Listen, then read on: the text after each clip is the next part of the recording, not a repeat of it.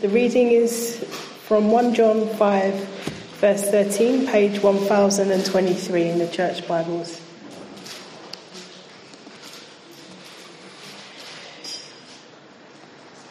I write these things to you who believe in the name of the Son of God, that you may know that you have eternal life. And this is the confidence that we have towards him, that if we ask anything according to his will, he hears us. And if we know that he hears us in whatever we ask, we know that we have the request that we have asked of him. If anyone sees his brother committing a sin not leading to death, he shall ask, and God will give him life. To those who commit sins that do not lead to death. There is sin that leads to death. I do not say that one should pray for that. All wrongdoing is sin, but there is sin that does not lead to death. We know that everyone who has been born of God does not keep on sinning, but he who was born of God protects him, and the evil one does not touch him. We know that we are from God, and the whole world lies in the power of the evil one. And we know that the Son of God has come and has given us understanding, so that we may know him who is true.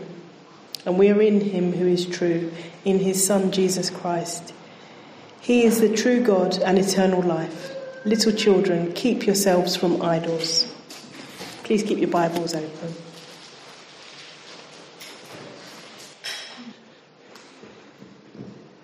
Good evening, everyone. Let me add my welcome. I'm Rob. Kenny just told you that, but it's good to see you all here. And good to see people back from some breaks and people going off to different holidays and stuff. Trust that you have a good time away and rest. And we look forward to seeing you when you get back. I think the Normans have opened the bidding with Worcestershire. They can recommend it wholeheartedly. Nina's going to get me some cheese from Cheddar. So let me know where you're going, because I'm interested in local produce, okay? You've got your Bibles open in front of you, and Kenny has prayed for us, so we're going to make a start. And we're coming to the end of this letter of 1 John. And what we've been seeing in 1 John is John's purpose for writing this letter is that you, if you're a Christian, may know that you have eternal life. That you would have confidence about that. He tells us that's his purpose in the verse that we read, verse 13. I write these things to you who believe in the name of the Son of God, that you may know that you have eternal life. You might remember that the letter started all the way back in chapter 1, verses 1 to 3, with John telling us about this word of life, this life. He said this, the word of life, the life was made manifest, and we have seen it and testified to it and proclaimed to you the eternal life. And he's talking about Jesus. Then we saw in the last verse of John's letter, he's not going to make it very easy for us to miss, because in the second to last line of this letter, John is going to say that Jesus is the true God and the eternal life. So you want to know what life is, where to find life, where to have eternal life? You have it in the Son. And that's why we had that verse last week that we were looking at. Whoever has the Son has life. Whoever does not have the Son does not have life. And remember, we were doing that comparison between what we thought Get a Life kind of suggested we needed in terms of life, and what Jesus' life was, eternal life. So much more. And then, finally, that's the purpose statement in John, isn't it, in this letter, so that you may know that you have eternal life. And life comes from believing in Jesus, the Son of God. That's it. That's the way to eternal life. Those who believe in the Son have eternal life. Those who do not believe in the Son of God do not have eternal life. But there is a danger, isn't there, for us as Christians, or even if you're not a Christian, that the counterfeits, the other claims about who Jesus is, will be louder and they'll be quite enticing. So, their claim usually is that this is where the life is. Stuffy old church, boring, You might fall asleep a little bit. That's not where the life is. Come to us, we're where the life is. We're where the party is happening. It's dynamic, loads of change, big things. You go there and you think, this is where the life is. And so that is why John has been painting a vivid contrast in this letter between those who, even though they look like they're life-giving things, if they have rejected the one who gives life, Jesus, and denied who he is, then they can only bring death. So don't listen to them, even if they seem impressive. Don't listen to them on Jesus, because they don't know Jesus, and therefore they bring death. Their message brings death. It's a polar opposite. And he's been doing that in a number of ways. The main way he has been doing it is to show everything that can be said of true believers. And he's been saying that, hasn't he? Even in these verses that we've seen tonight. We know that everyone who has been born of God. We know that we are from God. We know that we are in him who is true. So the main way John has been doing that is been saying, this is what's true of believers. And by the way, it's not true of those who are outside of Christ. So why would you listen to them? Because they don't have this. And you do. So that's what John's been doing. But he's also been taking, if the counterfeits look dynamic, they look like the ones with the change, where the real change happens. John's been showing us what real true life looks like in the change of the true believers, the change that it brings about. And that actually, if we looked at the last chapter, was love for other Christians, wasn't it? So you want to see what true life produces? Love for other Christians. That might not look exciting. It might not look that obvious at first. But it is true life. And the true life in Christ will always produce love for those who are born of him. So John has been giving us this picture of what true change, what that true life brings about, that true change, so that they'd be able to spot, hey, that's definitely not the change that we should be looking for. Okay, so let's get to this passage here now. And John takes that verse 13. He says, that you may know that you have eternal life. And then he says, and this is the confidence that we have before God. Forget that bit for a moment. This is the confidence that we have before God. So how is John going to apply having the eternal life? What's the application going to be? Okay, I have eternal life. Great. No. This is the confidence that you have before God, that if you ask anything according to his will, he hears you.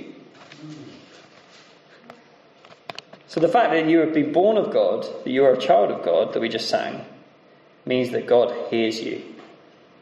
And he will listen to what you ask of him. And if what you ask of him is according to what he has already said he will give, according to his plans and purposes, then he will give it. We talked about this just beforehand. Why would he not? It's obvious, isn't it? Got his children asking for something which he wants to give. What do you think is going to happen? He's going to give it. But actually, we don't have to wait long in this chapter to see what the specific thing is, because that's quite general, isn't it? Whatever you ask. It doesn't get much more general than whatever you ask. But the specific, when you look at verse 16 to 17, is what? What's the specific request in verses 16 to 17?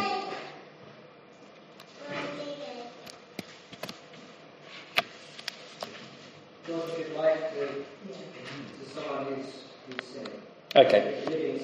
That's what will happen as a result of them asking, that God will give life. But the request is about the brother who is committing a sin, isn't it? If anyone sees his brother committing sin, he shall ask, and then the result is that God will give him life. So the way this works out is that the Christian gets to ask anything of God according to his will. But if you're there scratching your head thinking, what is God's will? Which people do, don't they? They scratch their head and they talk about it. Well, God's will is to protect and to keep those that are his. That's not a mystery. He said that in John 17. It says, Jesus says, I have kept all those who belong to, who the Father has given me, and I pray that you would keep them, not take them out of the world, but that you would keep them, Father, as he's going off. So that's a promise that God has made. And then Jesus says, hey, you can pray this prayer and God will answer it, because it's according to his will. So you're praying for, it says it's a Christian, isn't it? Praying for a Christian who is committing a sin. And how's God going to answer that prayer? He's going to keep them. He's going to bring them back from that sin. So it is amazing, isn't it, that the confidence that we have to ask God for things translates really into us asking him about each other. It's love, again, isn't it, for each other? Rather than being oh, hey, God, here's my list of things I want for myself. It's, I'm concerned. They're committing a sin. I'm not going to, my natural thing would be to get judgmental and say, oh, I feel quite good about myself because I wouldn't be doing that. But that shouldn't be my final thought as a Christian. The humble thing to do is to say to God, I'm going to come to you because you're the one who gave them life and will keep them. You promised to do that. Please, would you do this? That's a humble prayer. This is a confidence we have before God that if we ask anything according to his will, he hears us. And if we know that he hears us in whatever we ask, we know that we have the requests that we have asked of him.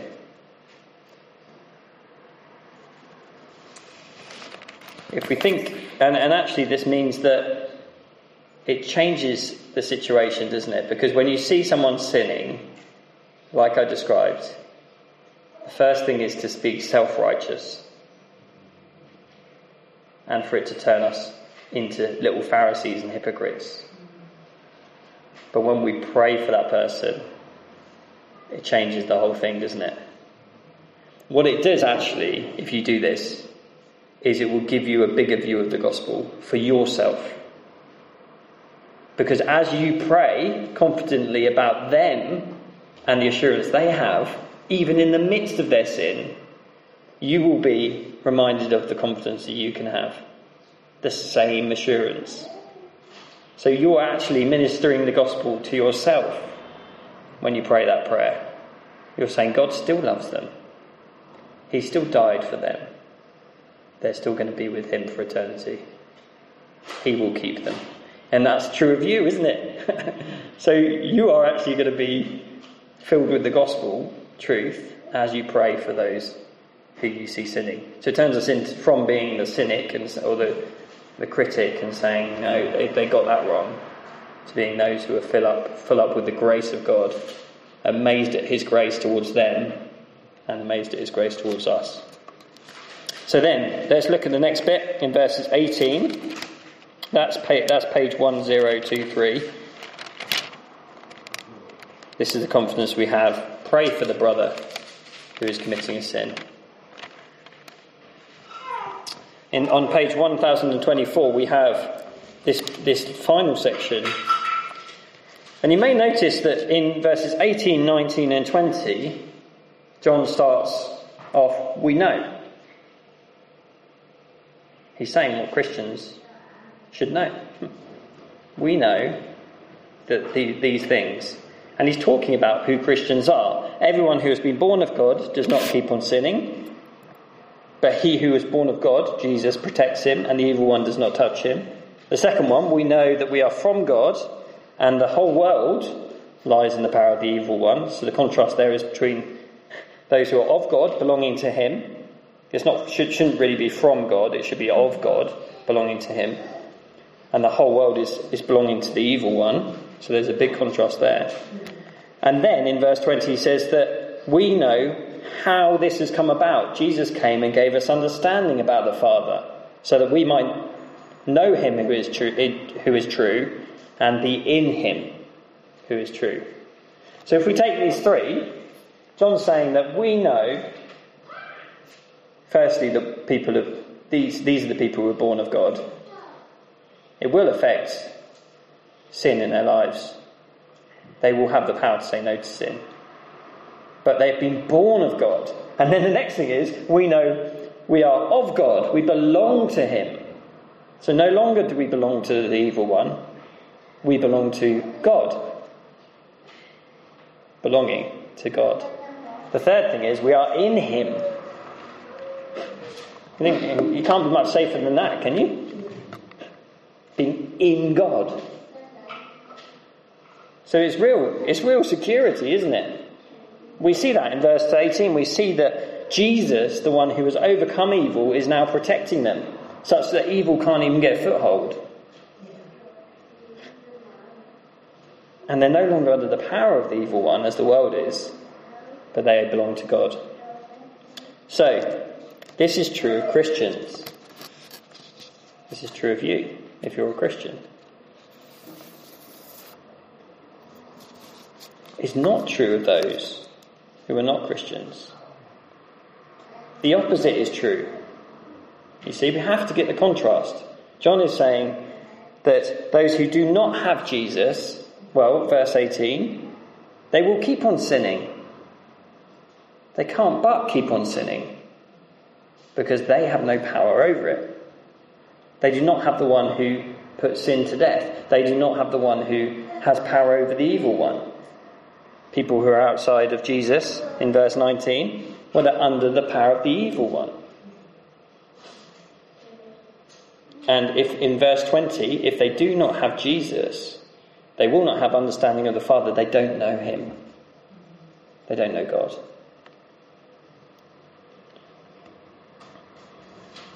So this is a big encouragement for us as Christians. And there really is an important end to this letter. Do you want to see what it is? What's the very last command in this letter?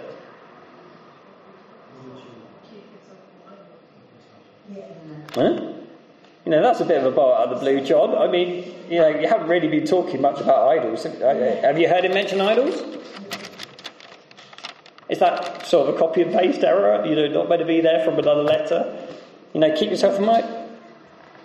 If you think about it, if all the other Jesuses, if all the other versions of Jesus are leading to death, and if only the true Jesus, the one that was proclaimed to them, is the one that gives eternal life, and in him they have eternal life,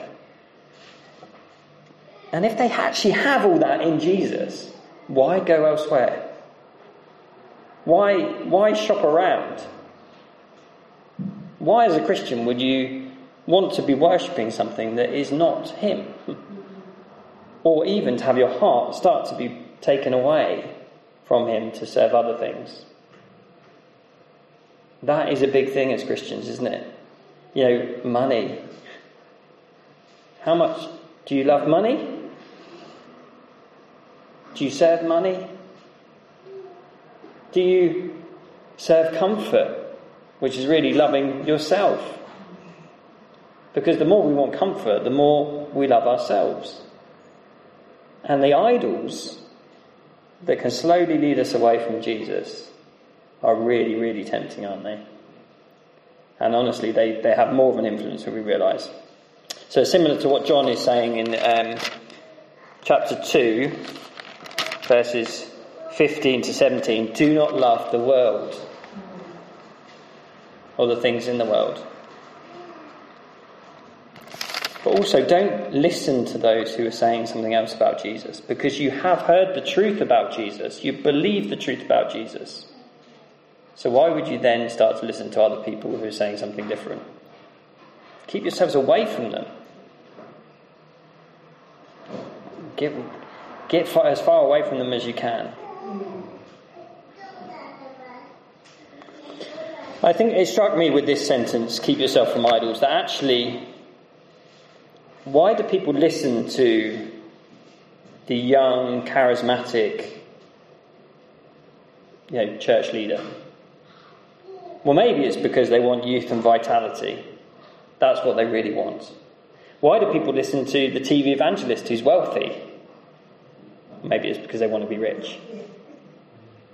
So I think the idolatry thing here, even though it seems like a bit of a bolt out of the blue, idols, we haven't been talking about idols here, John. We've been talking about false teachers, maybe. But the reason we listen to the teaching is not because of the teaching, it's because of the person who's telling us. And we think, they've got that and I want that. I want to be rich, so I'll listen to the person who's rich. And so that's a real danger, isn't it? If you're not a Christian, it's really important that you see that the world you're living in and that you yourself are under the power of the evil one. But that Jesus himself is the one that you need, because he has power over Satan. He put Satan, gave him his final defeat at the cross. He didn't just defeat him then, but he defeated him when he rose from the grave. Because if anything shows that he triumphed over evil and sin and death, it's that he rose from the grave. And that's the victory that you need, because otherwise you are held in its grip. You won't be able to stop yourself from sinning. Try it. You won't. Only in Jesus will you find that protection. If you're a Christian, hear the warning here of, not even just a warning, but an encouragement to stay with Jesus. He's the one you need, isn't he? I mean, why would you look anywhere else? The true Jesus, the one that has been proclaimed to you, is the true and living God, the eternal life. Do you want anything else? No. No thanks. You can go on. Salesperson comes to you. No, thanks. Okay, you're promising me this, but I can see that actually it's probably not going to give me that, because Jesus is my eternal life. Don't let your heart get dragged away. Worship him, serve him. He is all you need. Should we pray?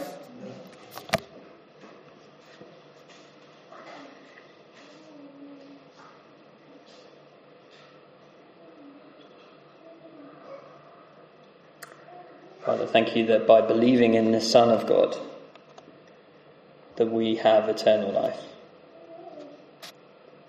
Thank you that he has come and given understanding of who you are, that we might know you, and that truly is eternal life. We pray that you would, from this, please show us the amazingness of all we have, just that there is nothing that we need, and there is nothing that can separate us from you or take us out of your hands. Thank you that, Jesus, you protect us from the evil one, and the result of that is that we keep ourselves from idols. Those two go together. We pray that you would be doing that in our lives, that we would forever be enjoying you. And in this area of wanting to pray when we see each other fall into sin, we pray that you would be softening our hearts to your grace and not allowing us to become little hypocrites. We pray that we would drink in more of what you have done at the cross for us and the assurance that we have in you. We pray this in Jesus' name. Amen.